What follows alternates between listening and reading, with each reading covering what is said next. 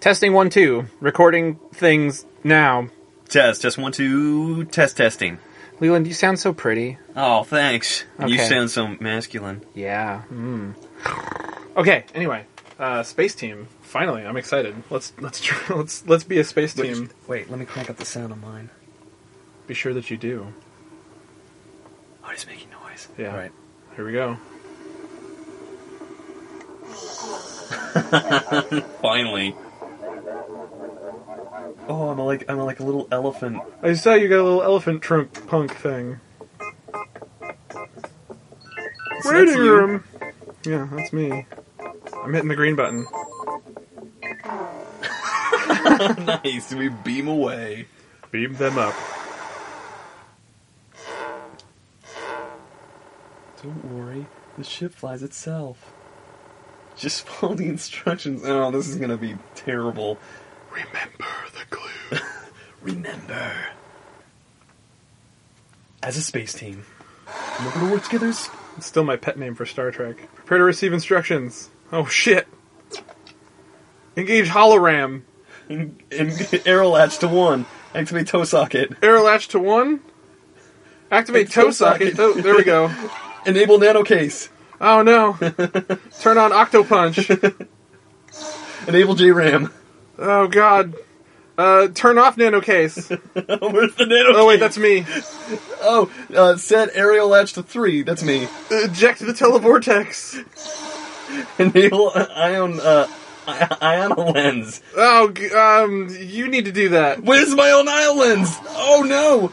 Oh, eject televortex.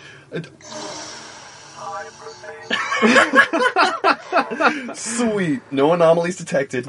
A piece of my instrumentation fell off. It was very alarming. Mine was getting in. Oh, jeez. Totally different controls. Activate toe rim. Toe rim. Okay, yeah. Set bulb gaffer to 3. Set prime pedal to 1. Set shift blade to 2. Set moon trunk to 1. Oh god, asteroid. Fire half bolt. A half bolt. Oh crap. Deactivate Torwin. Oh shit. Oh no! What the Set Torwin? shift blade to 1. Turn on ambi alarm. Ambi alarm. Oh, that's me. Set shift blade to 0. Shift blade to 0. Set ether vacuum to 3. Okay, increase the discrete spout to 1. Activate toe rim. Toe rim. Okay.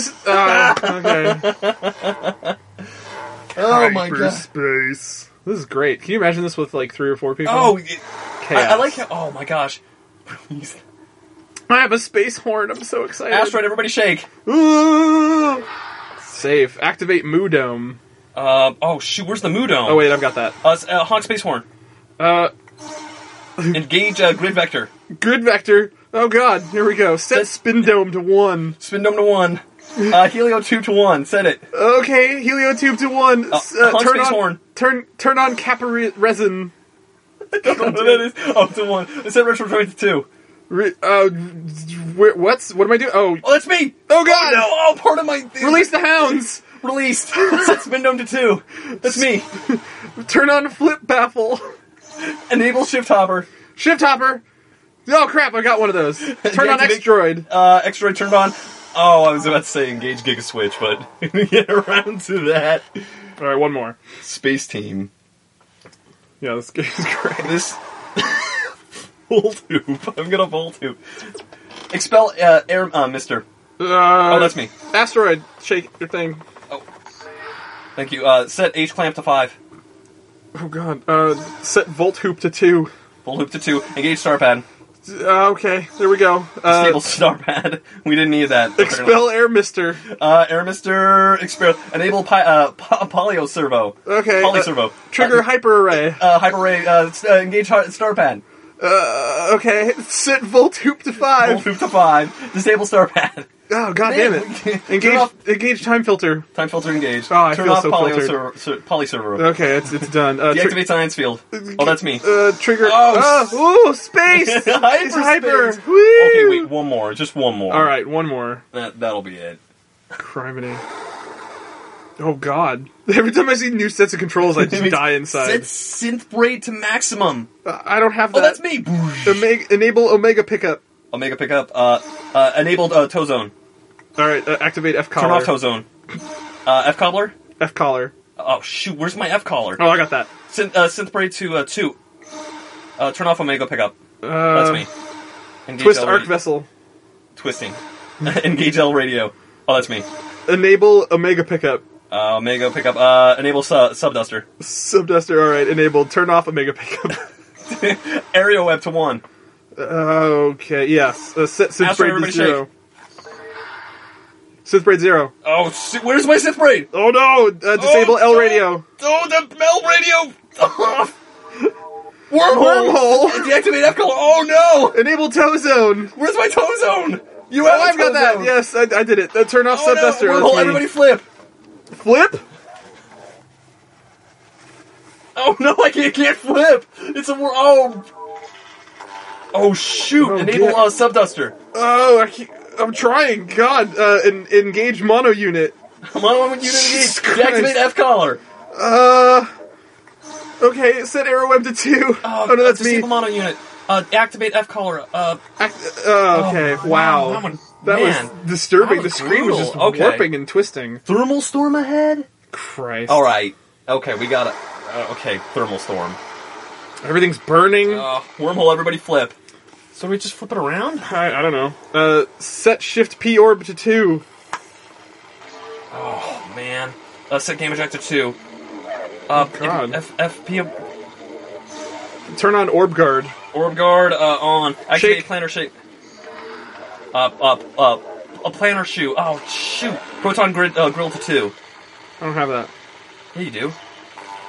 I do Proton not. grill? Activate planner shoe. I don't have... Oh, there it is. Set Giga Sleep to 1. That's me. Set shift P orb to 3. Set Gamma Jack to Pure 3. Shoot, sorry. Oh man, these names! Oh! P orb to 1. Oh, There's goo coming out of my controls. I don't have a P. Oh, there's my P orb. Turn on D brakes. Oh, D brakes. Oh my gosh, my. Oh, Disengage no. D brakes. Oh, my D brakes! Set Gamma Jack to 2. That's me again. Oh, no. After everybody shake. I think we're screwed. Turn on orb guard. Oh, we got annihilated. Dead.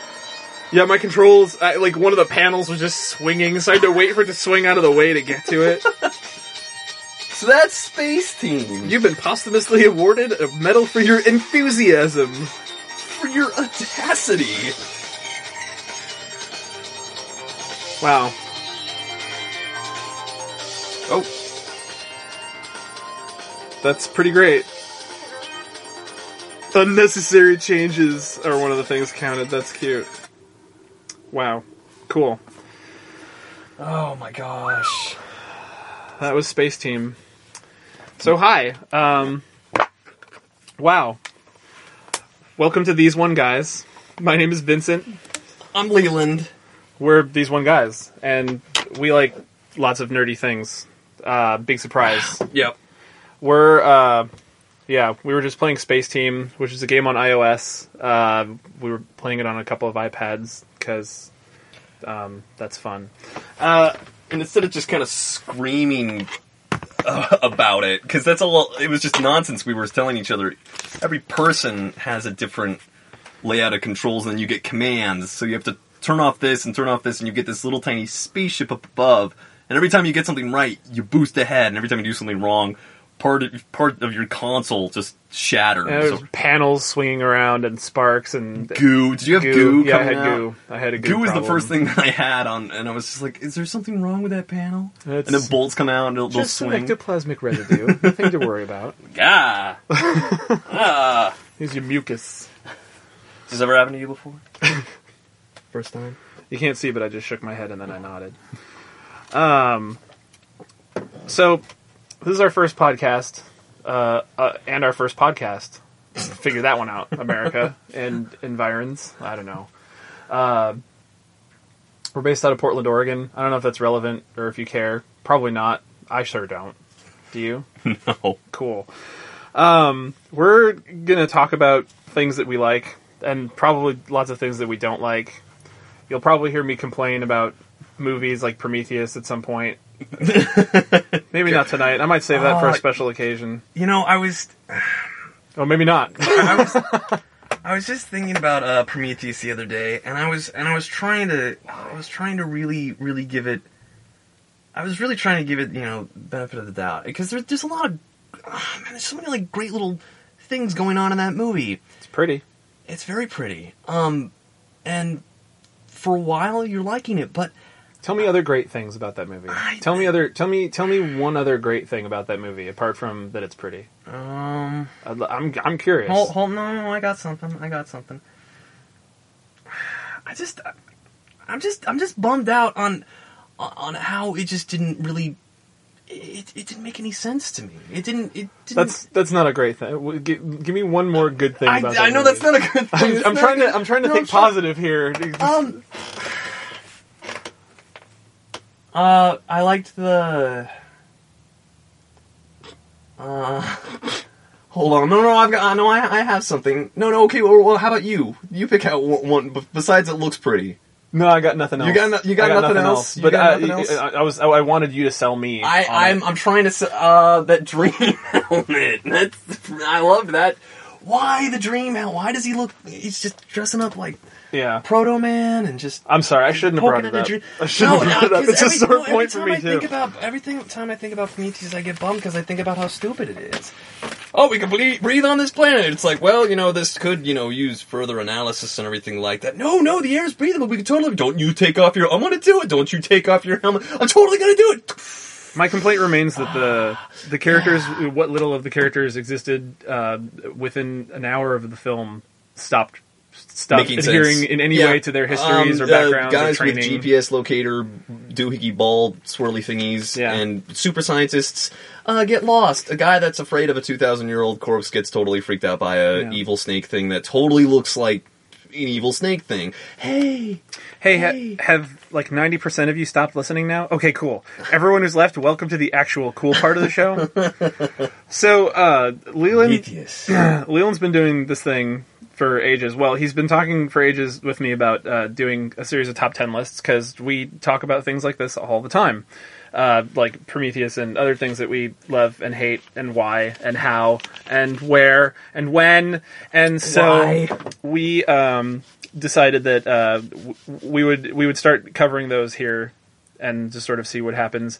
Our top 10 today is a good one. We've had this one in the works for a little while. This has been like number one. It's and it gets shifted around a lot. You've never seen two people agonize over something.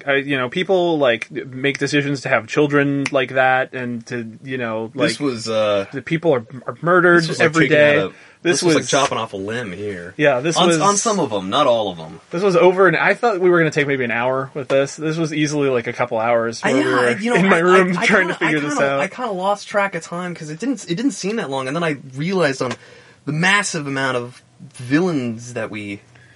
Oh, I guess I kind of just... Did we already say top 10? This is what I think about this. There you go. All right, so I'm just going to get to it. Number 10...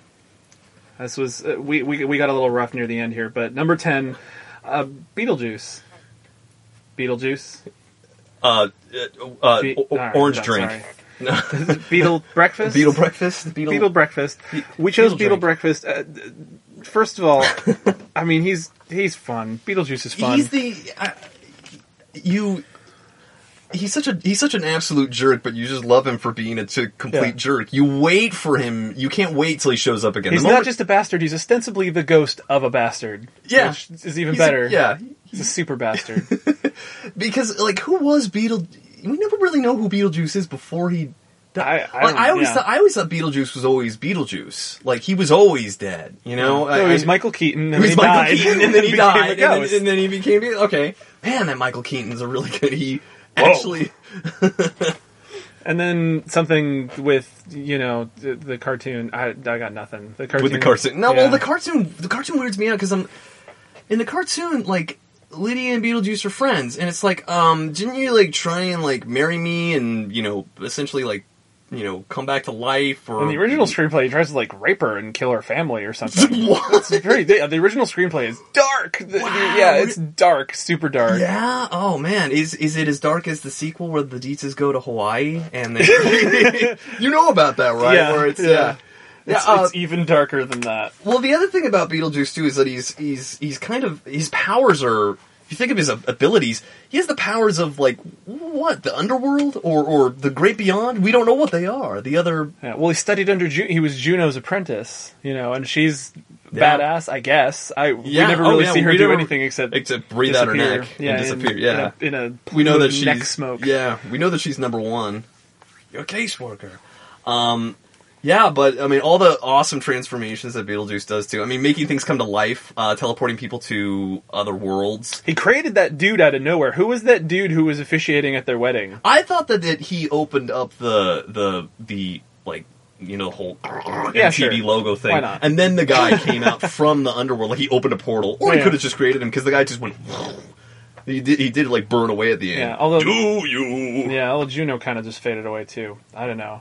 Yeah, we should really explore. The rules of that a little more. Analyze. No, that's okay. We don't have to do that. No, fun. Yeah, number 10, Beetlebreakfast. I mean, he's barely even in the movie, and they named the whole damn thing after him. He's on the poster too, stealing he steals the show. Yeah, that's the thing. The thing is that, much as I love the Dietzes, and I do. Oh yeah, you've come for your daughter, Chuck. All right, so. Or not the Dietzes, the Maitlands. That's what I meant to say. Oh, that's right, yeah. Maitland! Although, yeah, I guess the Maitlands are a little bland. Well, I think that they're just supposed... They're just there. I mean, if I don't know. They get their moments. Yeah, no, I like they had some good quirky things. And I love how they constantly... Gina Davis at her charming apex. Oh, yeah. I love how they're constantly, just the constant antics of... they can't be seen, but the whole, like, holding the head. That, I was just recently watching this because they had it at the local theater, and I also watch it a lot. Shut up. Oh, you got to see it at the local theater, didn't you? I did indeed. I got to see it at local theater. Yeah, local theater. The Laurelhurst in lovely Portland, Oregon. But I looked at the marquee, actually, when I drove by, because I knew that you said that, and it wasn't on there anymore. It broke my heart. Something that bothers me is when Juno lays it down on the line, and she's like, oh, no, that's it. Now go freaking scare the asses off of them, or whatever. Just go. I want to see what you're going to do. Yeah. They fuck up their faces, but we'd already covered that they can't... I guess they could see them then. That's what I was thinking. I was like, well, maybe they believe... But yeah, they kind of... The living won't see the dead. Yeah, unless they want... Does it say can't or won't? I don't know. This thing reads like stereo instructions. All right, coming in at number 9. It was probably in stereo at the time. Salieri from Amadeus. Salieri is a tough one because we find him to be wonderfully villainous and lovely. F. Murray Abraham's just so pretty. Yeah. He's really not. Well, he's alright. No, he is in his own way. He's... And that's totally... Like we're defending it because, F. Murray Abraham's going to hear this and be very hurt. He's going to be... F. Murray Abraham sounds like Frankenstein. I can't believe that they made fun of my looks. In that one podcast I've ever listened to. I am going to befriend them and force them to make their magnum opus and then kill them and take the credit for it. That's what he does. But their wives will screw it up, and that's the whole plot of the movie. No, it's just how kind of... Oh, it really just comes to a perfect end when he's solidified as the villain. When you see him as an old man and he's confessing to the preacher or father or whatever, and you just... The father preacher. Father preacher man. And he's just like, yep, I did it, and I'm totally cool with it. Yeah. And blessing everyone with bureaucracy as he... the patron saint of mediocrity. Yeah, he's just... Yeah. Oh, he does get a fabulous comeuppance, while still getting to be quite enjoyably villainous. Plus, the whole, jealousy thing. It's great. It's the jealousy that just... We like good bad guys. And then we also like Beetlejuice. Because, Beetlejuice, I think, is on there for the fact... Going back to Beetlejuice, for the fact that he's he's probably the most fun. Look, we're back on Beatles. He's the most fun That's how villain. funny he is. He's only in 1/10 of this top 10 list, and he's already taking up other slots in the same top 10 list. This top 10 list is called Beetlejuice. Beetlejuice. All the Beetlejuice. Everything's Beetlejuice on the list. Betelgeuse. Alright, so moving on to number 8. Number 8. That would be our friend Gaston from that movie, Beauty and the Beast.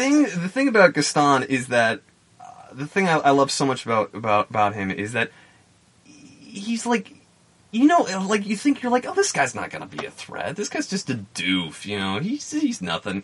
And he's like, I will make Belle my wife, and you're just like, oh, all right, this guy's getting a little bit more serious, and then he's getting all bummed out in the tavern, and then they sing this amazing song about how awesome Gaston is, and there's great songs in Beauty and the Beast. Best song in the movie, but it is the best song in the movie. It steals the show, and you almost love Gaston at the end because he's just so. I use antlers in all of my decorating. I love that. And he's he eats 12 dozen eggs every single day, and he's roughly the size of a barge. How is he also not dead from I always think that when I think of that song, I'm like, gosh, Gaston, you just power through that. My veins are basically 4-lane highways. How to hell? How to the hell? Apparently, that's what I'm saying. I like his, LeFou. If I'm pronouncing that correct, his wormy. Good toady. He's good toady. Great toady. Yeah, not even a worm, a toady. Yeah. I mean, he looks like a toad. I think he's like an eighth of the size of Gaston. Yeah, roughly the intellect of Bebop and Rocksteady combined. Yeah, pretty much. Bosses, we have to do this. Pretty much. Shredder did not make the list, by the way. Just, spoiler alert. Poor Shredder. Yeah, and I think the greatest thing about Gaston that makes him such an awesome villain is that, okay, he's doing some villain things. I put your dad in jail. Oh, there's only one way to get him out. Say you'll fucking marry me, Belle. Yeah. I'm such a dick. And then when he finds out, like, when she's like, you're a monster. And, like, he is. He's like, you know what? Yeah, I totally am. And I'm totally blind to it. Oh, by the way, Magic Mirror, there's a beast. I'm gonna incite a revolt. And, I know that you love him, Belle. Fuck you. And then just, did you ever think that she could fall in love with a beast? Belle is mine! That's what's fabulous about him, though. I mean, of course, anyone who's seen the movie has probably, hopefully, figured out at this point that Gaston is the beastly character, whereas the Beast is actually quite a lovely character. And, oh god, I ruined the whole movie. The whole movie in one fell swoop. Imploded in one fell swoop. Jeez and crow. I'm so sorry. I don't know, I feel pretty good about Gaston. Should we move on? Yeah, let's move on. Good? Okay, so 7, we had to split 7 because we love these worms so much. This is the worm category. This is the wormy category. Wormy 1 and Wormy 2. Wormy 1 would have been, is, because it's on this list. It's on this piece of paper that I have right here. You plated it in gold. Yeah. It's gold paper. Be Rourke from Aliens. And it's a tie. Yeah, he's tied with Walter Peck from Ghostbusters, and we'll go into a little detail with each one in case you can't remember them by name. Although in that case, what the fuck are you listening to this podcast for? No, I'm gonna stop saying stuff like that. That's not nice. What is Rourke's first name? Who cares? Who cares? He's I don't know. Rourke. Here, let's consult the Intermatron. They work for the government. They or I guess in Peck's instance, he works for New York City. They're total like pencil pushers. You feel like both of them want to get ahead, and actually Peck kind of just you feel like he wants to demand a lot more respect in all this shit. Yeah, well, talk about bad research. Sorry, let me just interject for a moment here to make a correction. Research. Not Rourke, Burke. Oh God, how terrible are we? Why'd we say Rourke? I think that we just had to revoke our geek license. That's terrible. Rourke from? I don't know. Carter Burke is his name. Oh God, you know what? And, yeah, I'm gonna kill myself right now. Captain Dickwad of Dickland. I don't know. Do you want to start over, or do you want to keep going? You want to press on? We don't have to start the whole podcast over. We could start over at Rourke, or we could just keep going. Yeah, if you want to, I mean, you could probably cut it to make it. I'll edit it all in post. Yeah, okay. All right, yeah, do it. Burke. Carter Burke, whose name we knew the whole time, tied with Walter Peck from Ghostbusters. Oh, wait a minute. Hold on. Before, something that would help you out. Here, take a pen so you know where that spot is instead of having to search for don't worry about it. I lied to you. I'm not really going to cut it. Oh, okay. Moving on. Okay, so we'll just keep on going with Burke now that we've got that established. Why was it... Well, it's at the end of it. I've seen that movie so many times, too. Maybe, well, his name doesn't matter. It's Paul Reiser. Paul Reiser being a dick. Paul Reiser being which was ruinous for Paul Reiser as a person, apparently. Which sucks, but he plays him so well. Well, you were telling me earlier, like the people were like booing him off stage. That's what I've heard. I don't entirely know how true that is, but actually, I think I've heard his account of that. Aliens was such a big deal, and he played. I mean, for starters, he does a few more. I mean, he obviously does more evil things. Okay, this is up for debate because they're tied. Burke, right. he puts a face hugger in a room with Ripley and Newt to impregnate, and then he's going to jettison. Nobody would know that they were impregnated, and he's going to jettison all the other pods back so they would have living samples for the fucking company. And, later, I mean, he's lying the entire time. It's like, we're just going there to eliminate them. Don't worry, Plus he did that show Mad About You. And then he did Mad About You. And then after he did Mad About You, when they were trying to get out of that room, and, they're like, and they're shutting the door and and then he's running down the hallway, and then there's that one shot where they're all running after him, and he's just like, looks at them that the last time, he's just, ultimate wormy move! And they're like, fuck you, damn you! And he's like, I'm totally fine. And the way where he's, anytime in a horror movie or an action movie when the camera is following somebody, and they're backing into somebody, he's like, you're gonna trip, you're gonna drop your flashlight and it's gonna break, you're gonna fall down something, or you're going to go against the door and there's going to be an alien poking its head out in there and then you're dead. Also, it was a fairly young precedent, but at this point, as I'm sure we're all clear, nobody survives in an alien movie except for Ellen Ripley. Yeah. And even then, sometimes even Ellen Ripley doesn't survive if we're going to go off of the later movies. Yeah. Whatever. Nobody. Yeah, God, that's... oh, God. Nobody lives. Everyone dies. Yeah, everyone dies in alien movies. That's what's great. That's, and it's funny because, like, we've got our relentless villains on this too, as we go on. Because the alien queen is a great villain too, but that's more just the aliens monster, in general are fairly relentless. God, but when it comes down to really, the one who really horrifies you to some extent is Burke, not Rourke, although he's pretty horrifying too. But Burke is horrifying because he's one of us. He's a fairly benign, if wormy character before then. Because he doesn't. At first, you have your suspicions about him. Yeah. At first, you're like, you're a company man. It's a company-run mission. It's all the company. And damn it, company. And because we don't really know about the evil of the company in the first movie. I mean, we just know the company owns the mining ship. That's just the uncaring... Yeah, Weyland-Yutani just... The uncaring dildos in the background. Yeah, and then you find out more about them and aliens, and you're like, never trust the company. Ever. Never, ever trust the company. Never. Nerden. Now, on the Peck spectrum... The spectrum. Yeah. You have a guy who goes above and beyond to be a total dick, even though he is dickless. He goes so above and beyond to be just this. What is magic word? Oh yeah, from the start you don't like him. From the start you're just like, this guy, this man really has no dick. And Venkman like sizes him up the moment he sees him. He shakes his hand with the ecto, this stuffed shirt where it's like called ectoplasm. Ectoplasm. Oh, ectoplasm. Plasm around room. Shut up. Spit fell out of my mouth. I'm stopping. Don't talk anymore. We're cutting that out. You can edit that, can't you? No problem. No, we're not. We're leaving that in too.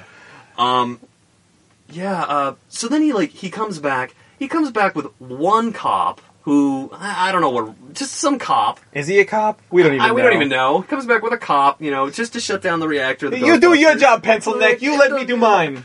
I've never seen this, but I don't care about your excuse. You know what? Yeah. He gets that guy from the electric company who has been there for a month and a half. Yeah, bluffs it, personal pet peeve, anyone real or fictional comes into a situation with a preconceived notion of how things are going to go, and then they just go off of that for the whole time. He comes in, he already thinks that, the Ghostbusters are full of it. He already thinks that they're doing something wrong, and he just wants to shut it down. He's a self-important prick. Doesn't give him any moment of, the Ghostbusters really should have been like, hey, yeah, come down to the containment unit and just sick a ghost on him, Something. Send the librarian ghost. Should have just put him in the containment unit. Should have put him in the containment unit. Well, and then on top of it, just bluffing in there, shutting it all down, endangers the entire city.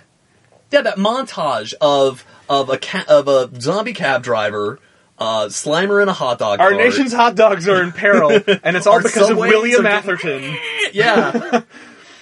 And also, William Atherton, the man, gets some major points for just being really good at playing off that wormy kind of fucker of a character. He plays pretty much, I don't even know his name in the first two Die Hard movies. Not Walter Peck. No, it's not Walter Peck. He's like, every time you watch Die Hard, you could say it's Dickless or not Walter Peck. Hi, I'm not Walter Peck on this plane, and bad things. This is a bad impression that Vincent's doing of me. God damn it. And he's on the phone and he's alerting everybody down on the surface in Die Hard too. No, again, just stirring shit up, running in, pants around his ankles, metaphorically speaking. And then the moment that Hans in the first movie, when Hans and everybody's going to get out of there and Die Hard, there's that it's like, and what would you like to say to your what would you like to say to your mother right now? No, that's not. But the little girl's on the TV screen, it's like, come home, mommy. And then, Mrs. McClane sees it across the screen and and then Han's like, Mrs. That Mrs. awesome McClane. Yeah, and you're like, if you didn't do that news report. Ruinous!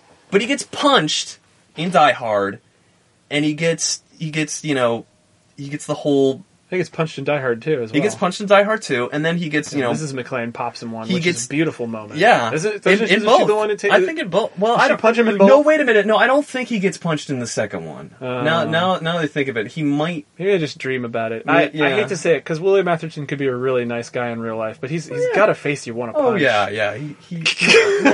Well, it's just because of the roles that we've known him in. Anyway, in Ghostbusters, he's got the whole, the Stay Puft explodes. And, the Mallow goes down all over him, and you're like, oh, Peck, you got yours. No, he doesn't. He doesn't get his. He doesn't get his. He doesn't get in trouble for that's the thing that's always, you always the underdog of the Ghostbusters, they never get any respect. And Peck gets away with it because he's, freaking Environmental Protection Agency. You're like, what pull does the Environmental Protection Agency have against a guy who almost opened a portal into another dimension that killed the planet? Oh no, it was all nerve gases and light shows. God! Yeah. He almost. I suppose next they're going to say that Beetlejuice isn't real. Sorry. Wow. So that was number 7. That was only number 7. Yeah. Rourke, which is what it says here on this list, and Peck. It's not Rourke. Yeah. Carter Burke, Walter Peck, what a couple of bastards. God. Moving on.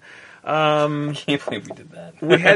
we had to, of course, include one of America's favorite bastards. Right, sweet bastards. Also, and I'll preface this by saying he does kind of get bonus point, and it's because he is always the evilest. But whenever Robot Chicken does all the Star Wars things, it's always Palpatine they end up busting out the most. You don't really get nearly as much Vader. No, because Palpatine's the best. Number 6, Emperor Palpatine, one of our favorite villains. One of our favorite bastards in general. Except that voice is Emperor Palpatine in the Robot Chicken. He does an awesome job. Yeah, that guy's alright. He's not listening to this either. The thing I love about the Emperor is that I think his most evil moment is, sure, he's pushing Luke to hate, give in to your anger, all that delicious stuff. But it's the fact that he's just loving, torturing Luke. Oh, at he's the end way of that movie. into it. He's got a into huge Palpatine Woody the whole time. Oh, he's got like a big shriveled boner going on. It's horrible. It's horrible. You can see lightning shooting out of it in the last movie. Oh god, that's what they added in there, along with the lightning bolt shooting out of. It's just one of those things. It's one of those little asides. It's like, you see Vader's skull for a second, and you're like, oh, that's so cool, Or that, it's the same. You see just a little bit of the bone. Or in Emperor or Empire, where there's that like AT-ST flying in Luke's cockpit for a second, just off the right. Sorry. Anyway, it's. I think the Emperor really wins out because he just looks evil too. He's this hooded. I'm afraid this station will be quite operational when your friends arrive. And then that my god! Yeah, and then that little teeny weeny smile that just appears at the end. You're just like, you're the worst. And this is before any of that. Don't. Those aren't even a thing. Those aren't even a thing. We're not even talking about. Yeah. I'm not even. Yeah. Emperor Palpatine. Star Wars 3. Star Wars 3, yeah, he's just so. I think you love him so much. He's one of our favorites because he just loves being evil. Oh, he loves it. It's his favorite thing. He eats evil sandwiches every morning. Evilos. Yeah, Evilos for Beetlebreakfast. Like when he was coming off damn it. When he was coming off the transport, he was just finishing up his Evilos. And then, how's the Death Star coming, Beta? Good. Where's Luke? Cool, I want to make it evil. You have some milk on your robe. Oh, shit. It's okay, it's Evilos. It turns my milk black. Black Evilos. It goes with everything. Evilos. Emperor brand. Yeah. Are we done with the Emperor? Have we finished with him? I hate that guy. Yeah, he's a jerk. He borrowed my pants. Is that what he's wearing underneath the robe? Or? Yeah, he's wearing my jeans. My dungarees. Your dungarees. Oh man, that fucker fell down a giant hole. You're never gonna get those back. I'm never getting those back. He's probably wearing those. The moment that Vader picks him up. Oh god, that Vader says stuff in the new, like the Blu-ray. He says stuff when he picks up Palpatine now. What? Yeah, he says stuff like this is going to hurt me more than it hurts you. No, what does he say? No, he doesn't say that. That'd be better than what he says. No, he gives another no.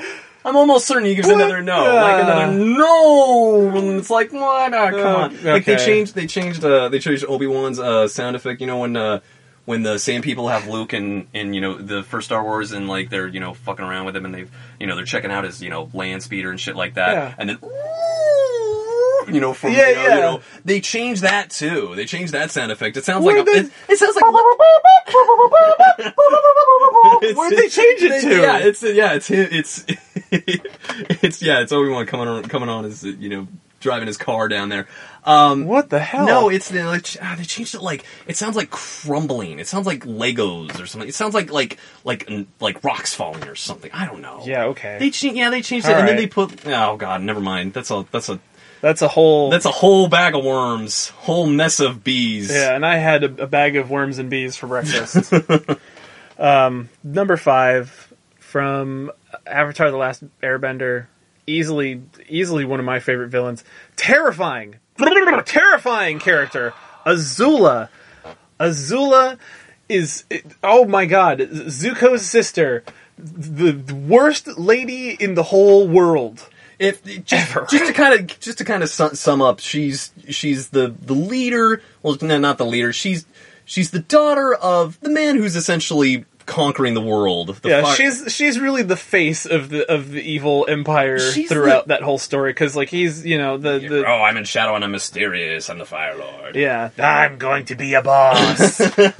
Don't worry, I'll be here soon. Yeah, but she's just this relentless force that wants to just capture the Avatar. And it's like utterly I want power. Evil. Super powerful already, power hungry sociopath. Deceptive, a liar, manipulator, setting people against each other. Oh god, keeping tabs on everything. One step of everybody. She conquers an entire Earth nation. It has the Great Wall of China around it, pretty much, like on steroids. She does it so easily. She just undermines the government. It's like, yeah, this is mine now. Oh, and the guy that you were helping me, oh gosh, what's his name? Fudge. The guy that steals Appa and everything like that. The guy, the leader of the Dai Li. Yeah. But he, he's like the Dai Li, I think, or something. Oh no, that's the name. That's the name of the task. Was that not also his name? I can't remember. I can't remember his name. Oh, there's Avatar fans geeking out right now, screaming. Shoot, we're gonna have to do more research before these. Well, anyway, I don't even feel upset. That's how I know I'm in trouble. I got a smile on my face. I'm like, I'm getting this great moment where it's like, you've beaten me at my own game. Don't flatter yourself. You weren't even a player. Yeah. Oh, just the fact that she knows she's right, smug, and she's so awful, cool human being. and collective. Not to mention, she can shoot blue fire and lightning. She's one of the few firebenders that can do that. She annihilates everything. She kicks everybody's butt whenever she encounters people. She's got that Sith thing. She's got the pure hate going on. Yeah. She manipulates her friends. I mean, she has friends. Those air quotes there for the listeners at home. I think I've done air quotes probably a few times, being like, oh yeah, I can't see air quotes. Air quotes. Making bunnies. Proceeding. Yeah, Azula, God, you could just go on and on. I'm just trying to think of all the just terrible stuff she's done. Every time she's been on screen, she's been horrible. Blah, blah, blah, blah. Yeah, and she's relentless. There's an episode where, it still creeps me out. It's the one where, they can't even sleep, and they're just, moving, they're just running away from her. That whole episode. The Chase is a great episode. Is where, oh, dear God. Yeah. She will not stop. And it tears them apart. They can't get to sleep. They're flying on Appa, who can't, fly away. Team Avatar is, totally struggling. No matter how far they go, no matter what they do. Keep seeing this plume of smoke, and Toph, keeps feeling the vibrations of the ground of the tram coming. And then they realize, it's her. And then she keeps coming. They keep flying away, and they separate and everything. Gosh, she's killed the Avatar. Essentially, she's killed him once. Yeah, she's a badass. Yeah, she's a total badass. So, yeah, basically, badass, really hard to kill, relentless. Super soldier. Brutally evil, super soldier, ruler, conqueror, Azula. Horrible. Gosh, yeah. Classist, too. She's all about, it's you're born into it. And it's this is my divine, Yeah. It's the world is mine to control once my father is, is dead. Super even Sith even as a Nazi kid, in a flashback, when we get to see in Zuko alone, that episode where Zuko keeps having flashbacks, and even then, she's 7 years old, and you're you were already a psycho, crazy child. Even her mother says, what is wrong with that child? Her mother says that to her. It's when she walks away, not actually says it to her, but at which point Mark Hamill's I injected her with evil at birth. Man, yeah. Oh, and she has a great downfall too. That's another thing that's cool. You're just oh God, yeah, it makes a lot of sense with you. Not gonna spoil it. Whoever has not seen the end. Don't spoil it. What are you kidding me? How old is that show? And it's on Netflix. There's no excuse. It's 30 years old. I know. It's 30. It's older. It's as old as time. Snape killed Obi-Wan. Oh, God damn it! I hadn't seen that yet, but I want to. Number 4. We're still in TV land. This one's my personal. This one's one of my personal favorite villains. And that would be Angelus, which if you've seen Buffy or Angel, yeah, the character of Angel, he got to start as some chump, and then he was kind of just a chump, and then he got turned into a vampire, and then a sexy vampire dude, and then became the most evil, badass, horrible, fucking creep show of a vampire ever. He's and then tour, we meet Angel throughout the vampire everyone knows him. Everyone knows and hates him because he's just ruined everyone's life. Yeah, even other I remember anytime other vampires or any other demon or it's Angelus. You're just just the king, terrible king of viciousness.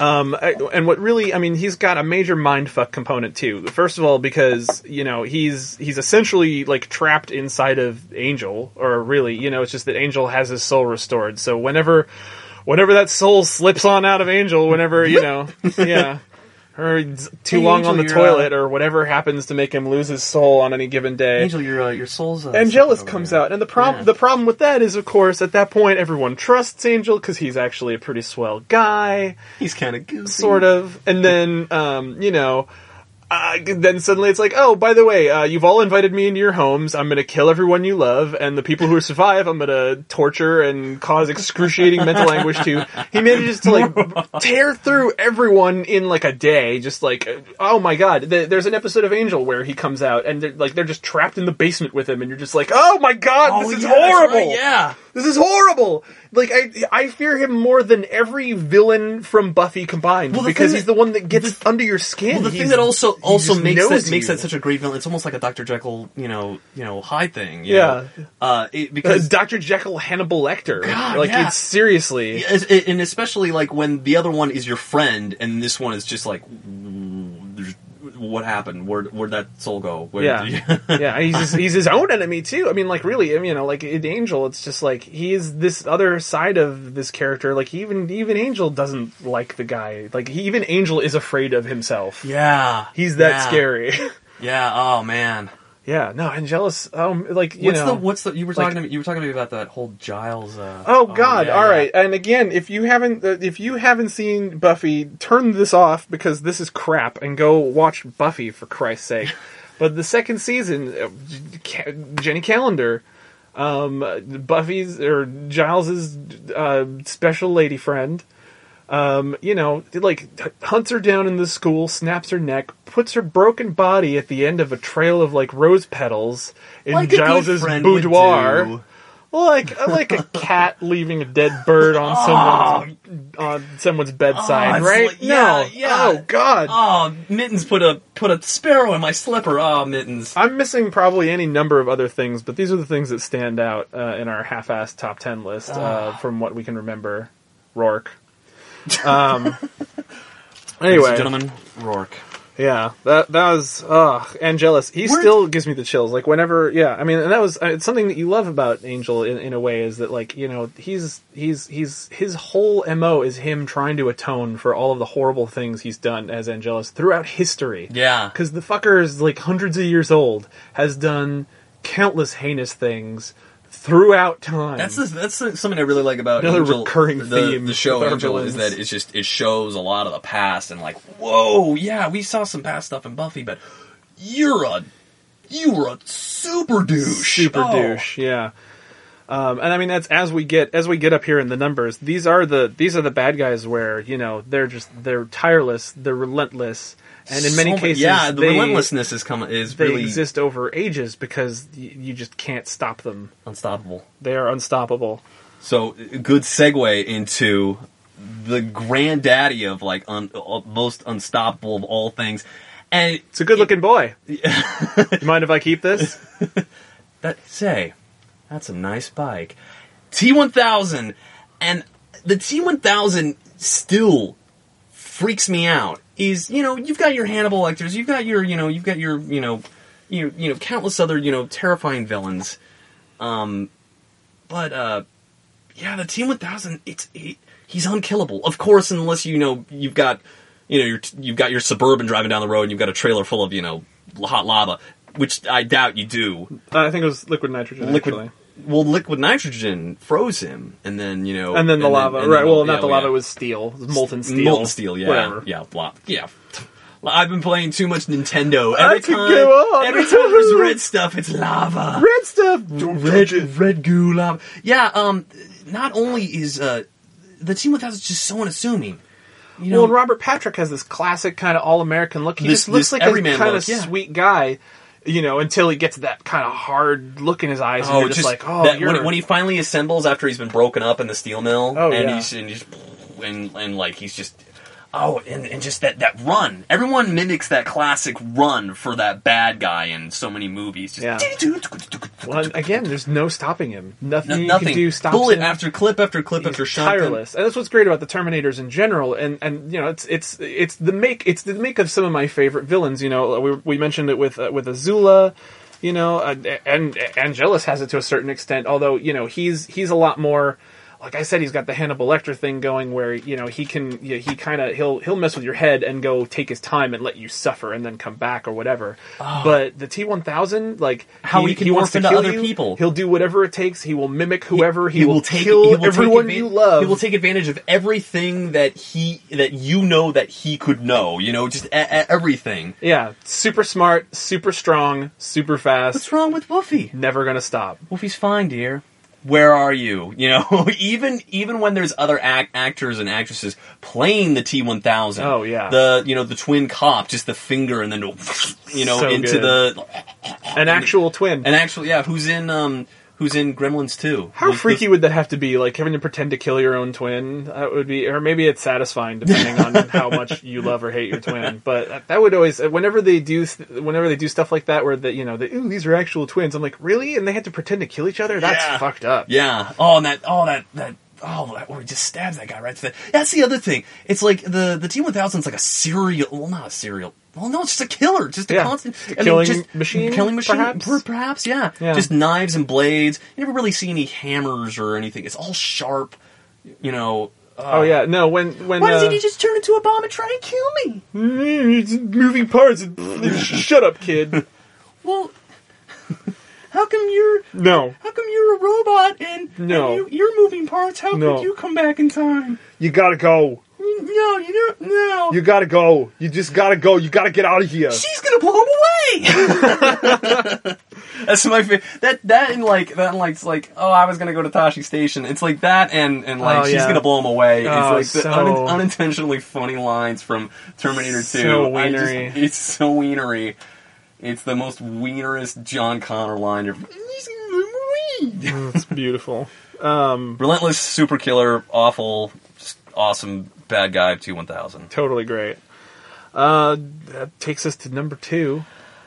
This is like an hour-long conversation for number 2. I mean, just the amount of things. And I think we should... We'll work through it. Okay. It is tough because there's a lot. This guy's got many faces. Is that a pun? I don't think that's a pun. No. Whatever. Not a million incarnations. Well, a bunch of incarnations. Yeah. Love that Joker. It's the Joker at number 2 for us.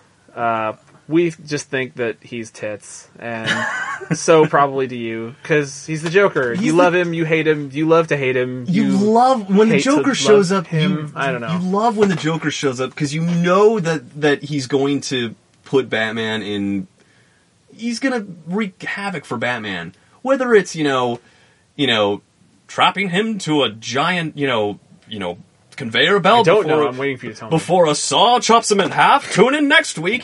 Every incarnation, from the camp Batman to from the Killing Joke true villain comics, paints over his facial hair. Yeah. Cesar Romero definitely. Yeah, that's the thing I love about Cesar Romero. I was like, Cesar Romero's like, fuck it, I'm painting over my mustache for the, and that's the fun, goofy, like, oh, fuck you, Joker, oh god, I'm trapped again, and I'm gonna be punched and put in jail, and then I'm out again. Yeah, or comic Joker, back-breaking, sidekick murdering. He's a bastard. Yeah, just I'd say one of my favorite. Not back-breaking, but spine shooting. Oh yeah, anyway, with Barbara. Yeah, just shoots her. Yeah, God, that's terrible. Spoiler alert, I guess. I'd have to say my hardest 2 Jokers to decide are Nicholson and Hamill. I know, like, the animated Joker is not really. There are so many things I love about animated Joker. He's a thug. He's ridiculous. He's got a great blend of comical and menacing. Laugh. I think Hamill has my favorite Joker laugh. Oh, Hamill voicing the Joker. We grew up with it. It's totally, it's ingrained for us. But when I hear Mark Hamill, I think more of Mark Hamill voices than Luke. Or sure. Yeah, no, absolutely. I mean, I think Mark Hamill, the standout in his career for me has always been the Joker. I mean, wow, like what a huge portion of my young life was occupied by running home to watch Batman and listen to the Batman animated series was probably the show that gave me some exercise during the day because I got off the bus at the moment the show started, so I'd always miss the title card in the first 5 minutes. Oh, so and the I title missed the cards title are cards are beautiful, you know. But like so many great Joker moments in the animated series, you know. I have to say one of my best animated series moments is where it's a flashback. And it's actually not the animated series. It's Batman Beyond, where it's the return of the Joker, and Bruce is like recalling the past, and one of the Robins, God, I can't remember. It's not the Nightwing Robin, it's the one after Nightwing. Is gone missing, and they're like, oh, you know, everyone's, Batgirl and Batman and, Nightwing, all looking for him, and then they finally, they notice something interesting on the top of a building, and of course it's a giant president. Come to, Gotham, come to Arkham, Bats, and they go to Arkham, which is like shut down now. It's all like, decrepit and stuff. This is like at the tail end of the Batman animated series run, and they go I missed in there, a lot of the later stuff. This is like even past like all that, because it's like the future Bruce Wayne talking about like something that happened way after the series or something like that. Anyway, I don't exactly pinpoint the time, but Joker, Batman's trapped in a room. Batgirl's fighting Harley Quinn somewhere, and Joker starts getting on the PA, and he's like, we're not getting any younger. So I decided to start a family, and Harley comes out, and then like from around the corner, it's Robin, and he's dressed like a mini Joker, and he shows like the electroshock that he gave Robin to make him like the like mini Joker, and he's like, he's got the Joker smile and stuff like that. Up. Yeah, I think he showed me like a couple clips. The clips from that, yeah. And then it's like, and he told me everything, Bruce Wayne. It's just the way he's like, man, the whole, and then it's like, and then he says like, it's so sad, I don't even want to laugh about it. I will anyway. It's just how he laughs at just everything, and so glad that they brought him in. Was it Kevin Conroy who does the voice of Batman? I'm so glad that they had them in the games. Yeah, and then the newer games they just did. That was the last one for Hamill, I guess. I think Hamill might have done.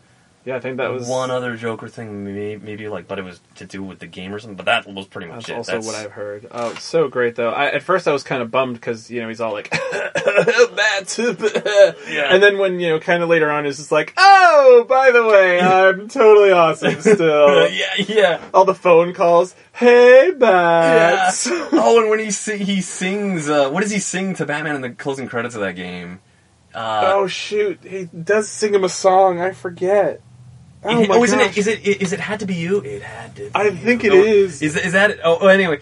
Well, other incarnations of the Joker. I mean, the first movie Joker, big one was Nicholson. And Nicholson... Oh, Nicholson definitely made it his own. And I still love it. Yeah. Yeah. Oh, it's Only You that he sings. Only You, right. yeah. He sings Only You. Oh my gosh, so beautiful. Yeah, Nicholson's... one of my favorite Joker lines is she asks the question, what is it that you want? My face on the $100 bill. Something like that, yeah. The Bat at home washing his tights. Adorable. Where does he get all his toys? Someone's been using Brand X. So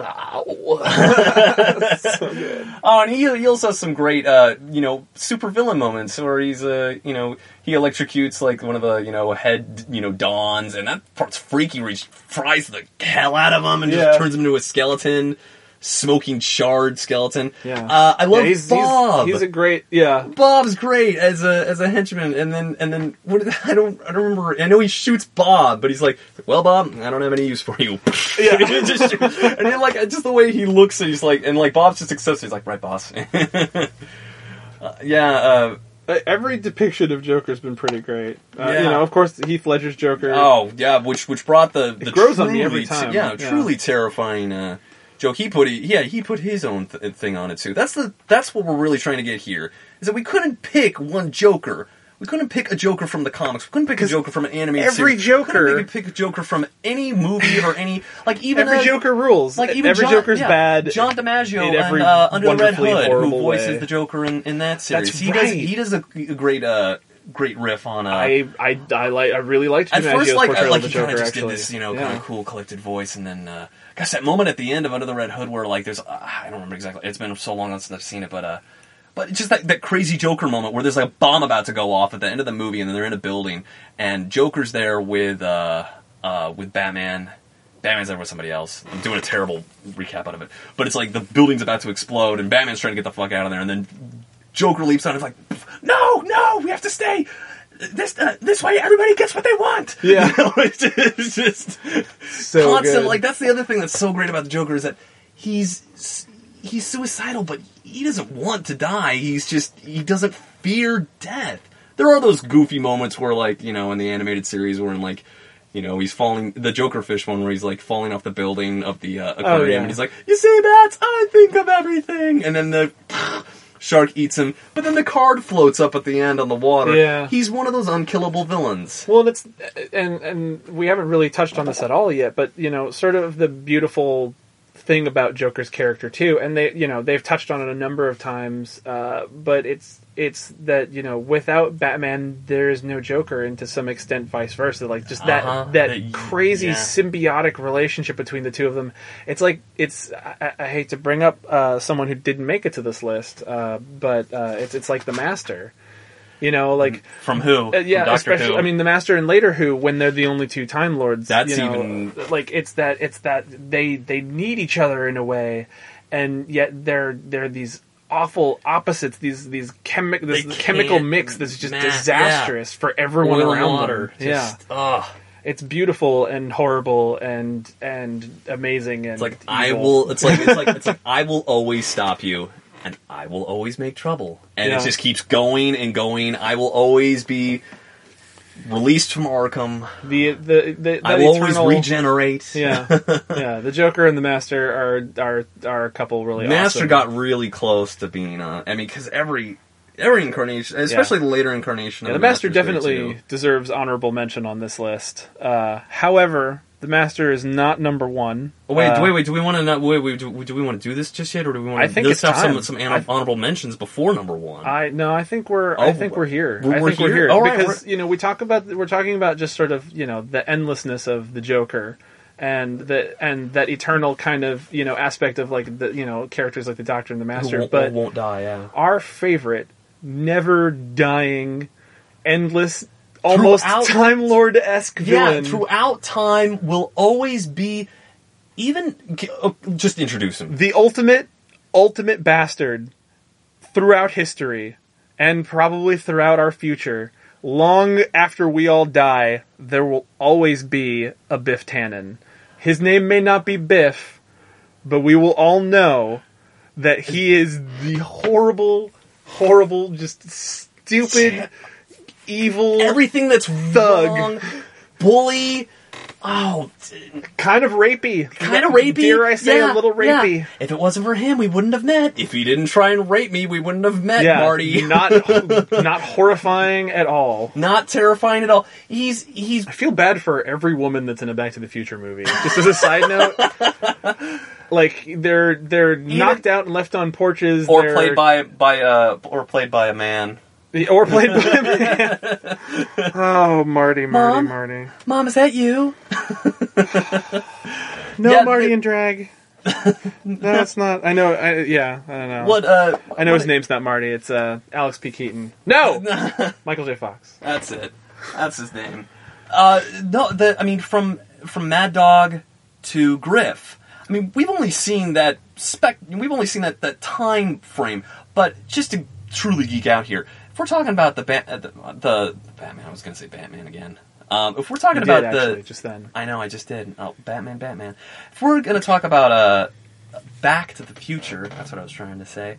Let's not talk about that. Let's not talk about that anymore. Actually, no, let's because it's Biff Tannen. That's right, it's Biff Tannen number one. Even in the animated series, they go back to times. They go back to times where Biff is back there, and you don't even know how he's like. It's like, why was Biff's relatives were Greek, or Biff's relatives were in this part of the world, even the past. The Tannins have been in Hill Valley since the caveman days. Yeah. No, I always imagined that the Tannins just kind of lived under Hill Valley, and just, whoever like showed up, they would club and have Do you think sex there's just with, something in the groundwater that like creates a tannin every generation? Like they're not even all related. Well, if you look at tannins, like grandmother's house, that house doesn't look appetizing. That house doesn't look like a friendly environment. That doesn't look like a tannin would grow up there. Well, no, it's a long and venerated line of thugs. I would love to do like a tannin family tree. I want like a tannin portrait on my wall of all the tannins. I just like want one in like full regalia, like just looking utterly majestic, maybe with like a little manure on his head, because maybe you could have. No, I got it. You can have all the tannins on this lovely painted picture. I mean, imagine it being very large because it's a huge family, and then a table, and then a little bowl and then a little dollop of manure. Just a little dollop. All of them standing and then just there title it, unhappy. I hate manure. Yeah, either that or what are you looking at, butthead? What are you looking at, butthead? I had your car towed all the way to your house and all you have for me is light beer? That's one of my... Say it out of your mom for me. Yeah, say it out of your mom. Oh my god. Every incarnation. Let's go from the... You got Mad Dog. Yeah. Which is just a jerk. Yeah, Mad Dog. Then you got 1955, Biff. Yeah, young Biff, old Biff. Old Biff. Your old man, the loser. No, I'm not talking You need any more exposition? Yeah. I watched 2 recently, and I really because I watched it and it's just kind of playing, autoplay in my mind anyway. But I watched it and I really thought of that scene and I was like, wow, okay, that really is exposition. They're completely recreating the diner scene from the first movie, and they mesh it with another, the scene from later. You've got old Biff, you've got alternate 1985 Biff, who is the most terrifying. Yeah. Biff. I think that's what puts Biff definitely on the list, because I always like to imagine that 1985 never ended. It kept going. Because most of the Biffs that we deal with are in some way or another like emasculated or to some degree powerless. He's a snot-nosed high schooler. He's a decrepit old man. He's kind of insane and has some bad implants. But alternate 85 Biff, he's at full power. You look out from the... He's got the town in his pocket. Yeah, you look out from the casino, which used to be there's like bikers out there and everything like that. It's like Mad Max out there. It's Mad Max out there. Hell? It's Hell Valley. Yeah. I mean, the school burnt down 8 years ago. I don't know if I'm getting the time right. Yeah. Strickland says it. Whatever. But you look out the window and you can see... Like, I don't know if that was ever visible in Hill Valley, if it was even there, but you could see oil refineries in the background. He found a Biffco. Like, you can see, like, there's, like, shit, like he mowed over some houses or some development or took out the mall and put his, like, factory there. Yeah. Everything just sucks. There's, like, Biff in power is terrifying. Well, there's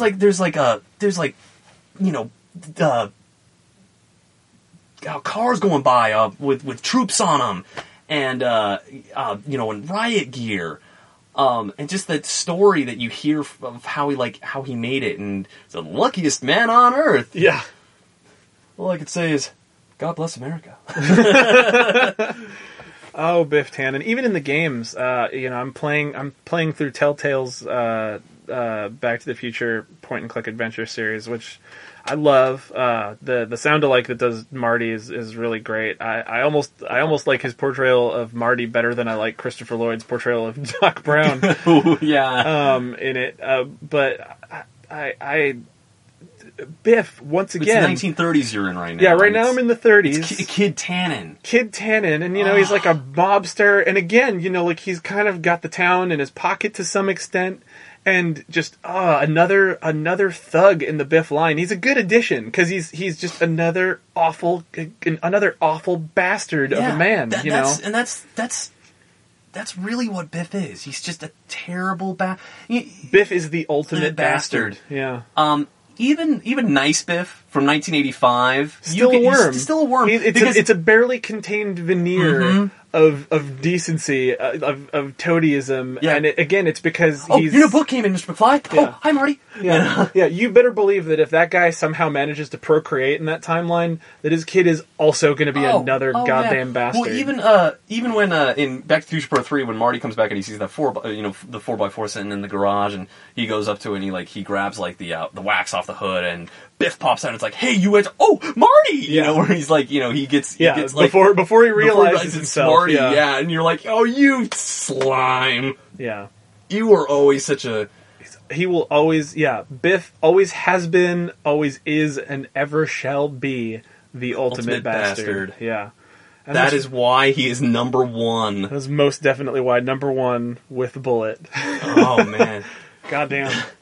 Besides, they never matched the bullet that killed your old man. You son of a... I suppose it's poetic justice.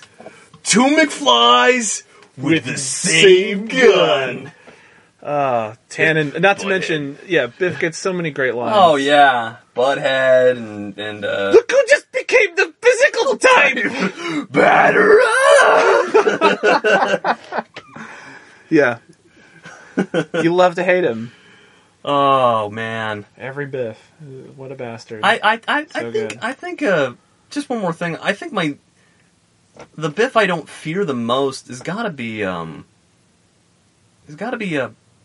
well, I mean, of course I don't fear, like, old 1985 Biff, but we're talking about the big Biffs. I think Mad Dog is I don't know, Mad Dog is pretty terrible. They're all terrible. What am I talking about? They really are. Terrible. Yeah, I'm trying to even out all the Biffs. Like, balance out Mad Dog. And would shoot you. Yeah, Griff would beat you to shit. There's something cartoony about all of them. Like, there is a certain comical aspect about all of them. When you get right down to it, they're all awful. Yeah. Mad Dog's a crazed killer. Psychopath, drooling meat, like, animal. Yeah. Gosh, we can keep beating this Biff tree forever. Yeah. This was a good top 10. I feel like this encapsulated also so many movies and shows that we love the shit out of. Yeah, absolutely. You should really watch more Buffy. I really should. I know. My Buffy skills. Well, I mean, I watched it. I mean, I watched the whole shebang and I loved it. Did you? Oh, I didn't know. Yeah, I've watched all of Buffy. And now that it's there, I should watch it again. Now that it's there in front of your eyes. Well, it's the TV gets borrowed for series now. Oh, sure. And Battlestar Galactica, the reboot's going on right now at home. Right. Which I'm only like partially... That's the thing, when you watch Battlestar again, you can kind of just like step in and out and be like, oh yeah, they're still talking about this stuff. It's like, oh, that guy's still alive? Okay, that's cool. Oh, they don't know that she's a Cylon? Okay, that's okay. There's a bit of a soap opera touch to the show. Yeah, because there's some episodes where it's just like, okay, it took 4 episodes to get to this really cool plot point, and now we're stuck on a planet somewhere, or we're stuck...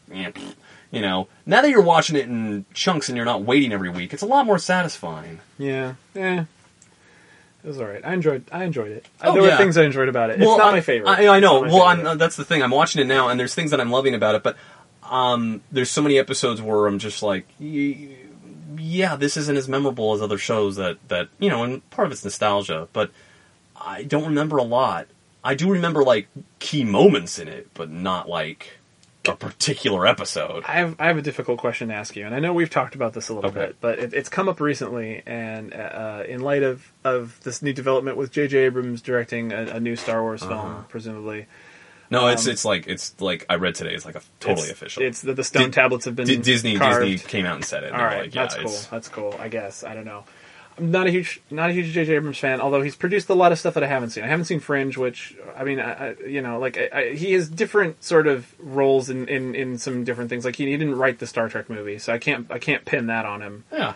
But I want to talk about the Star Trek movie a little bit. Okay. Because are we talking about the 09? We're talking about the 2009. The 2009 Star Trek movie, yeah. Like, enjoyable to some extent. I know you love it too. Oh yeah. But also, I have a lot of problems with it too. Okay, good, because my stance on it, and I kind of my head got bitten off, but thankfully I grew a new one. And who bit off your head? It was I can't remember now. I think that memory left with the head that got bitten off. Doesn't matter. Whoever bit that head off doesn't matter. Yeah. Yeah, but I kind of was drinking the haterade about the Star Trek movie a little bit, just because every time I see it, I kind of get bugged a little more, because there's so many, like I enjoy individual performances in it. There's a lot of fun action in it. Not a good movie. Like the no. writing really bothers the shit out of me. The plot, I feel like I'm already opening up a bad can of worms here. No, you are. No, don't worry. No, I'm blend. I'm corralling all these worms here in this worm corral. Check it out. They're all here, and they're fine. I'm moisturizing them. That's creepy. But that is cool. creepy. Thanks for doing that. Giving them cornflakes to eat. No, those are mealworms. Whatever. Anyway, no, the new Star Trek. There's a lot of fan geekery because you know how we both are about Star Trek. We fucking love it. It's our Bible. It's well, I won't say Bible, but and my big argument with it, and it's kind of the thing I say sometimes when I talk about J.J. Abrams making stories, because someone was like, "Oh yeah," or you said it to me. You're like, "Oh yeah, he's directing Star Wars." What if they did like a Star Wars Star Trek crossover? And I was like, well, Yeah. he sure does hate science fiction, so that's totally a thing he could do, I guess. And I don't know necessarily that he hates science fiction. It's just something I like to say because he bothers me. But that new Star Trek movie didn't feel like sci-fi. Like, you could have set that in any number of places, and it would have been the exact same. Well, okay, here's the thing that I really liked about the Star Trek movie is that so many other Star Trek movies I've had a hard time with is finding an audience. So many Star Trek movies that have come into the theaters, aside from 2, which was successful, 3 was also successful, 1, going back to the motionless picture, had some success and everything like that. But the motionless picture. It's nothing but it's nothing but shots of V'ger crew for like a while. Oh, that movie's good if you want to fall asleep. Anyway, but like 4, the one with the whales, the voyage home. Yeah. The one that was really successful because it was funny. It kind of broke down that whole. It almost kind of made fun. It played on the fact that oh, hey, they're in the 80s and everything like that. Oh, it's goofy. And I know there's that line had that appeal. I know there's a line you got to walk between maintaining the integrity of your subject matter and, finding your audience, as you say. But yeah, there's a certain, there's nothing wrong with crowd pleasing even, but I have the same issue with Doctor Who, where the first season back with Christopher Eccleston, felt more kind of like the classic Doctor Who stuff, and but as they've with gone more on, speed and better writing and better timing. I remember even then being disconcerted at how often they crowed about how excited they were about having a better special effects budget, because that was never what Doctor Who was about. For me, no, and it shouldn't be what any show or special movie effects is just about. add flavor, to they can. A lot of movies now, it's like all MSG. They're like, all right, here's the plot. This is all the stuff that happens, and then they just put it up on the screen. And then this happened, and then you see it, and then this amazing thing happened, and then you see it, and you're kind of like, well, that's all cool. But some of my favorite movies have a fair amount implied, or no special effects or. I almost feel like that loss of limitations is really kind of causing some major issues in the integrity of a lot of stories that are making it up on the screen. And I understand too, there is this business aspect of it where they're spending a certain amount of money, they need to make it back. But I feel like a lot of it is just spending way too much money and just trying to lavish as much on bringing that imagery to life and not as much on bringing the story to life. Yeah.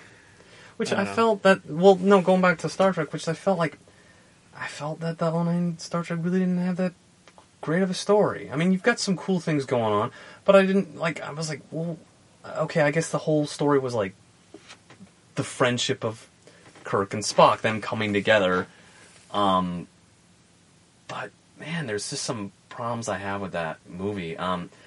Maybe it's harder to do in a film. You got to paint. I can imagine you've got less time to work with than you do with a television series, so you got to paint in broader strokes. But some of my favorite episodes of Star Trek. I'm going to bring up The Measure of a Man from Next Generation. Yeah, it's just courtroom. It's a courtroom drama to some extent, is. But at the same time, compelling science fiction. It's my favorite thing about sci-fi is you take the situations you got now and push them into the future and basically kind of strip away any of those kind of contemporary distractions that exist, and you're just like, all right, we've got all the technology, we've got all of these things, but we still have this dilemma. Issue is still here. Yeah. How are we going to deal with it? And there was no issue in the new Star. There wasn't like a big I read problem in the new Star Trek. I read somewhere once. I don't remember who said it. Sorry to interrupt you, but no, go ahead. It's relevant to this to some extent, which was someone once said, like really good sci-fi is usually about ideas. And I've got nothing against, like stories that are about people, because people are intriguing. That's what, you relate to the characters in a given story. That's what gets you through. But I sure do feel like if you're going to have that setting, you could probably sacrifice a couple of explosions to put in a little bit of an idea. I don't know. Yeah. That's the problem I have with that movie too. Is that I really like it because it's fun. It's so much fun. But if you step back and you look at that movie, you're like, this movie's kind of dumb. Wow, I landed on this frozen planet. There's a monster attacking to me, and the future Spock just happens to be in a cave. How do you do? It's just like, what? Okay. And I hate, this is me really geeking out. I hated how engineering looked. I just didn't... I wasn't crazy about how engineering It looked like looked. Space Mutiny to me. That MST3K was Space Mutiny. I just imagine people with their little Zambonis driving around. And Slap bulkhead. Beef punch beef. Yeah. Bob Johnson. Roll fizzle beef. Anyway, yeah, and I gotta say, I felt like, oh god, see, research helps. The actor who played, what is it? Is Carl Urban who played Bones? He's Dredd in the newest Judge Dredd. Really? I think so. Interesting. I might be totally screwing this up. He's got one of my favorite moments in the movie, which is his little monologue at the beginning. I really loved how he managed to encapsulate his character in that one monologue. Yeah. That was some good. That's some good writing. I enjoyed that. I do like him, but I felt like he was just kind of doing an imitation of DeForest Kelley, which is, being a fan, I didn't mind. I was like, oh, that's the character Bones. Oh, you're doing Bones. Wasn't the premise pretty much that each actor was allowed basically I think sort so. of Yeah, one... like they said they could take one thing. Like I think that's got to be difficult. I think about that with voice actors and stuff too. I mean, we were talking about Joker earlier, and all these different like John DiMaggio. Can you imagine John DiMaggio having to go in and do the Joker after not just like Nicholson or Ledger for that matter, but wow, all of that Mark Hamill. Holy crap! Mm-hmm. Yeah. Holy crap! To go into that and be like, all right, here you go, make it your own. What am I no saying? pressure. No, I mean yeah. Brutal. Anyway, sorry, you were saying. Yeah, I mean, there's just some dumb things where it's just like, let's be all goofy and fun in space, and then at the same time, that's him. I got it right, Carl Urban. Yeah, go on. I don't dislike him in the movie. I just felt like he was kind of just doing an imitation. But no, I thought everyone did a good movie. I liked how they actually gave Uhura stuff to do. Like they actually was like, oh, why not? Let's go with a relationship between Spock and Uhura, which I felt was kind of it didn't seem forced or anything like that. It just felt kind of sudden. I think that's where like people were throwing in it's like Star Wars meets Star Trek, which okay is cool and everything, but let's not lose our whole our great Star Trek moment. At the like Khan, it's all about death, Khan's all about death, and then, Kirk's hating that he's getting old, and everyone knows they're getting old. They're like, King of the Hill, you feel really bad for the crew for a while, and Kirk's such a freaking sad sack for most of that movie. And then at the end of it, he says that wonderful part, it's like, I feel young, it's just like... I got nothing against the hero's journey concept, but, yeah... it's a good. I feel like, especially at this point in contemporary storytelling, it's a good starting point, and then you add on to it. But I mean, I don't know, it's like they took for the Onai movie. Star Trek felt even more stripped down than the Star Wars movies. They took all the whiz bang stuff that I liked and kind of just did this basic bad guy story of it's like, oh, it's just Guy Nero. Like, oh, what is he? Oh, he's a Romulan from the future. Oh, okay, what's he doing? Oh, he's going to implode Vulcan. By the way, I got to complain about this whole implosion thing. It's like, okay, I understand that red matter. I remember when they mentioned red matter in the movie and we turned to each other, oh, red matter, oh shit, that sounds awful. Yeah, bring out the red matter. And then, you know, you get all excited, you're like, what is, oh no, it's everlasting gobstopper, that's what they've got. And, okay, so they shoot a drilling beam into the planet to make a hole, and then they shoot the red matter device thingamajiggy to implode Vulcan.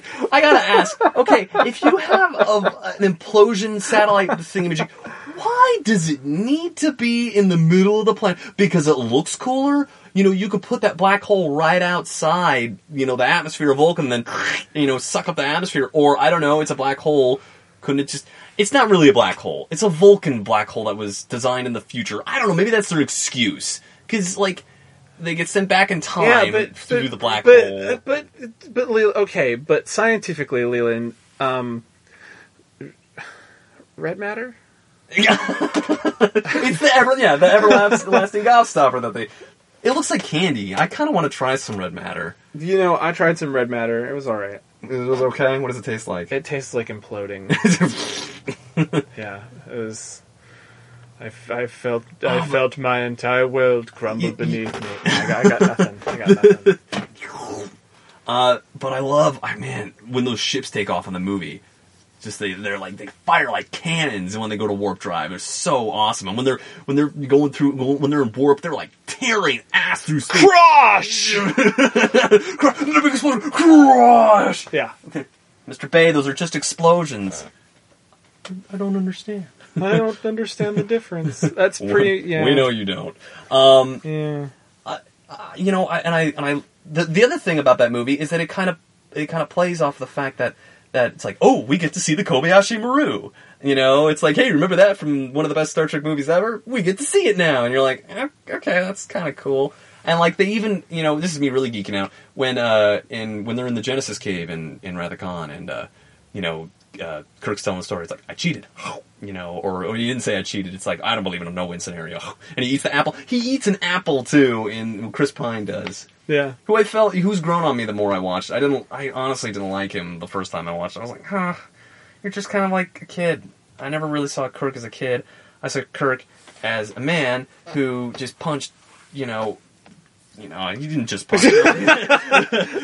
I saw Kirk as a man who just punched. that's anytime I see that. Don't forget they had the double fisted, the Kirk hammer. Oh, the Kirk two fists. Yeah. Which they, gosh, they use that a lot. Did they use that next gen? They use that next gen a few times, right? Oh, the Kirk hammer? Oh, yeah. Hammer? It's a classic Starfleet maneuver. Hammer, yeah. Yeah. Oh, I would imagine. And the chop, and there's the one-handed hammer too. Yeah. There's the wall kick. That's one of my favorites. The wall kick always. They do that a lot, especially in the original series. That's my favorite. It's just like a little hop off the wall to do a kick into somebody. I want to go to that martial. I want to go to the Kirk Academy. Kirk Academy. I think Kirk Academy is nothing but like rolls, ducks. There's no blocking. Yeah. I don't think there's any blocking. There's a taco bar. There's a taco bar. Wait, is that a move or is that a the taco? It's a move named after the actual taco bar. I don't even know what a taco bar move would look like, and it's got to give him a taco bar. The taco bar. It's like no. It's like a sort of like a folded clothesline. It's like the hammer, but it's like a half hammer and then a spin. It's very complicated. Yeah, I've only seen Street Fighter 2 characters successfully pull it off. You need yeah. Yeah. Taco bar. Yeah, gosh, could go on and on and on about the Onai movie. Let's not. Let's stop with that. Yeah. Let's talk about something that we like all the way. What do you like 100%? Tell me about something that you've enjoyed recently that you like 100%. Something that I enjoy recently that I enjoy 100%. Nothing. My gun collection. No, my empire's in ruin. No, I recently seeing that we're already on the Trek train. I recently picked up that I really like the Star Trek action figure. It was the Q that I picked up, and the Q talks too. What? Yeah, he talks. You got a talking. I got a Q. Yeah. Yeah, he's a cute.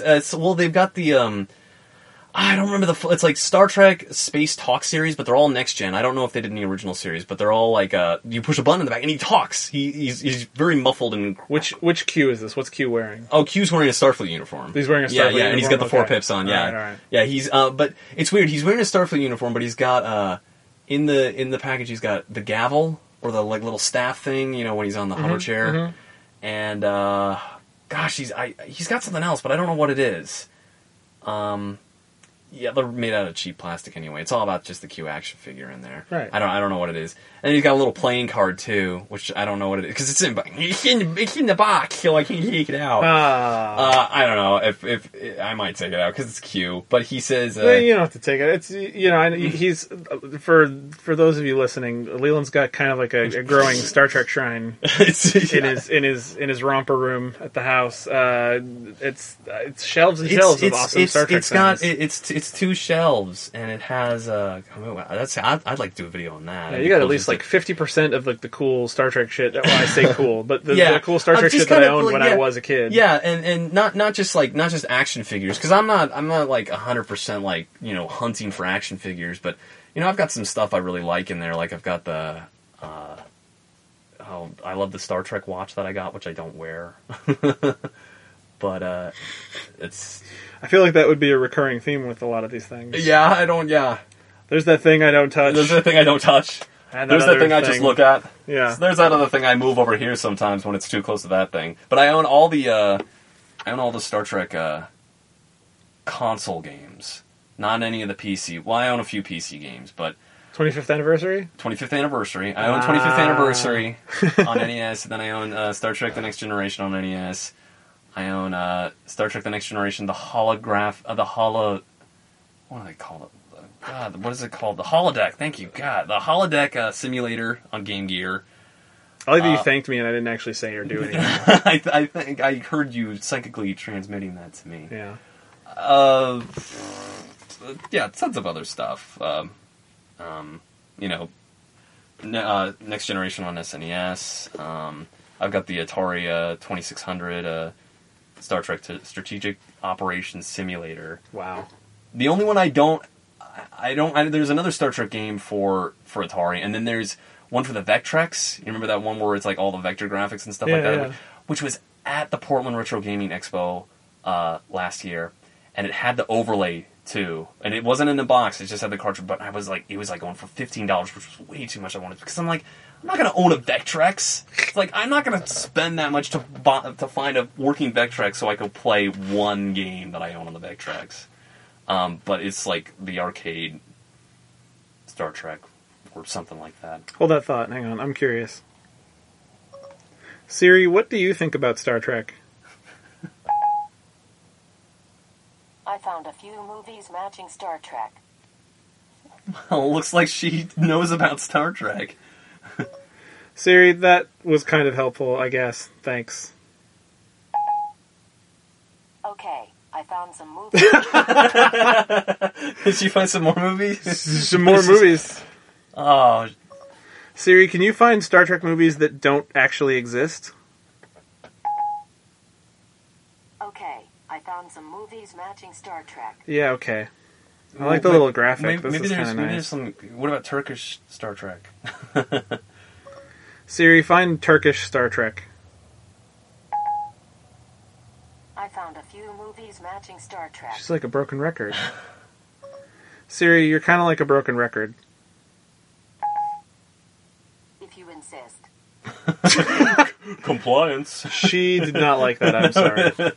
She was very distracted. I was just saying on Facebook today that I was hoping to get some special dispensation from Skynet because I've been extra nice to Siri, but I think I'm on Siri's Hey, shit robots. list now. Yeah. Who's the guy that always talks to you? Don't kill me. Yeah. I'm going to be the Burke of of the human race. You're going to be Burke the Rourke? Burke the Rourke. Burke. Rourke Burke. Rourke Burke. Yeah. What what are some things that you've recently dove into that you're enjoying?